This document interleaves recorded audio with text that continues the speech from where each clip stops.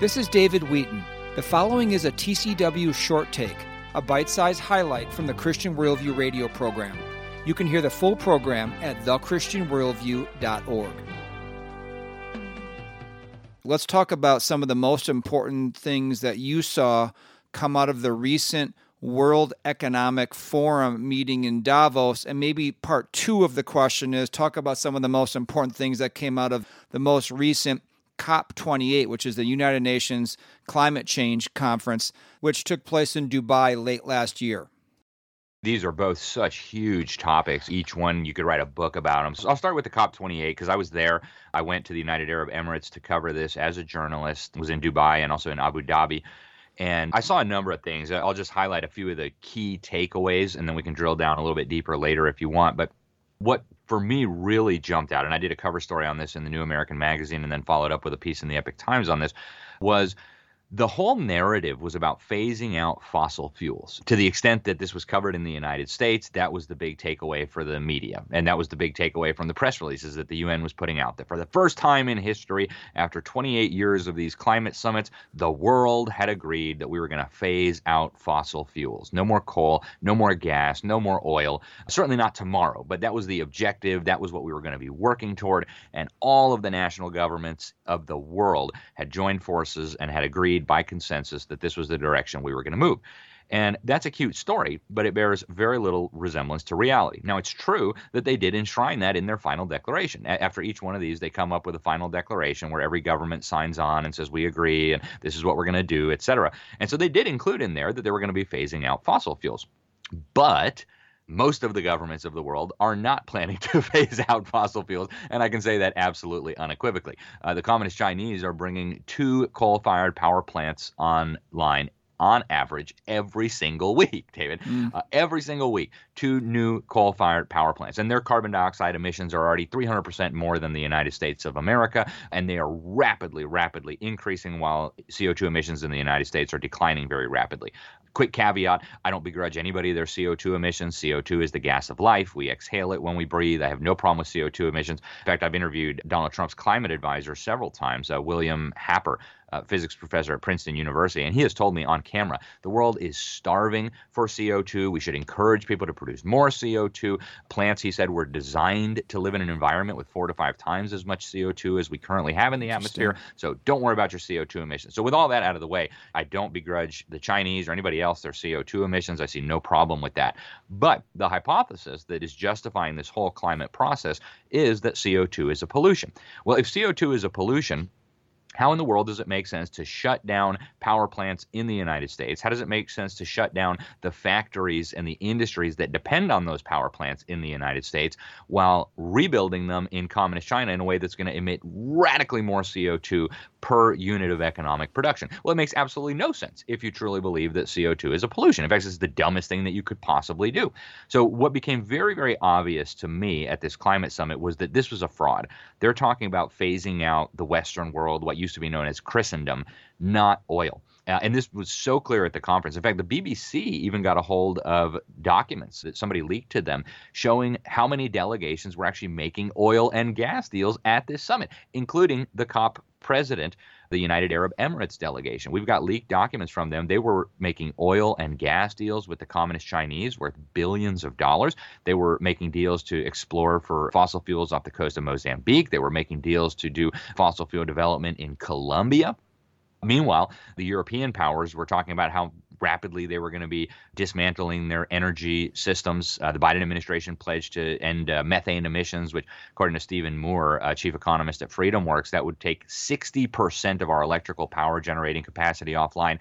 So if you're truly concerned about CO2 as an alleged pollutant, the worst thing in the world you could do is what they're doing. Shut down power plants, very clean power plants in the United States, and rebuild them in China, Russia, South Africa, Brazil, etc. But that's exactly what they're doing. So that's one of the big takeaways. This is actually contributing toward this move toward a multipolar world order. They're undermining the energy and the economy of the Western world, what used to be known as Christendom, and they're transferring all of that capacity, all of that productive capacity to the BRICS nations and the other bloc, if you will. Of course, when you undermine the economies of the West, by extension, you're going to be undermining the militaries of the West, et cetera. So they're equalizing the playing field, if you will, on the move toward what they describe as a multipolar world order. There was a lot of other big takeaways. I'll try to hit them quick because I know we're on a time clock here. But one of the big ones was the religion component of it. So I was in Egypt the previous year for the COP27 that was held on the Sinai Peninsula, and they had never been this blatant before. I mean, in 2010, I believe it was, in Cancun, they opened the conference with a prayer to Ixchel, the Mayan goddess. The head of the conference said it was the Mayan goddess of creativity and tapestries. I pulled out my computer, looked it up. It was actually the goddess of cannibalism, war, and human sacrifice. But be that as it may, that was kind of obvious. But in Egypt, on the Sinai Peninsula, they actually organized, in partnership with the UN, a climate repentance ceremony at the top of Mount Sinai, where they repented to whatever god they worship. They had a lot of pagans, Hindus. They had a guy from the Amazon with a headdress. They said he was a representative of Amazonian spirituality. They had alleged Jews, alleged Muslims, alleged Christians, leaders from all these different world religions participating in this climate repentance ceremony. And then even more blasphemous, they whipped out 2 tablets painted green and said, this is the new 10 Commandments. I was actually able to interview 4 of the key organizers of this thing after the event happened down at the UN summit, about an hour and a half away from Mount Sinai. And they told me on camera, David, that they were also working on a 3rd covenant, right? God gave us the old covenant. God gave us the new covenant. Well, the UN and friends, they're going to give us the 3rd covenant. And right before the climate conference had started, the UN put out a report calling for the development of a new system of ethics and morality. They said the old system of ethics and morality was no longer adequate. It had evolved over thousands of years and times have changed. They're talking about, of course, the Mosaic Law, the 10 Commandments, what God has revealed to us in the Scripture. And they want to replace it with these new laws, very much including the idea that CO2 emissions are sinful, that your carbon footprint, you need to repent for it. Totally crazy. So at the event that they had in Dubai, the COP28, for the first time ever, they had a faith pavilion, and they strategically planted it right, as they put it, at the heart of the conference. Now, why did they put the faith pavilion at the heart of this massive global gathering?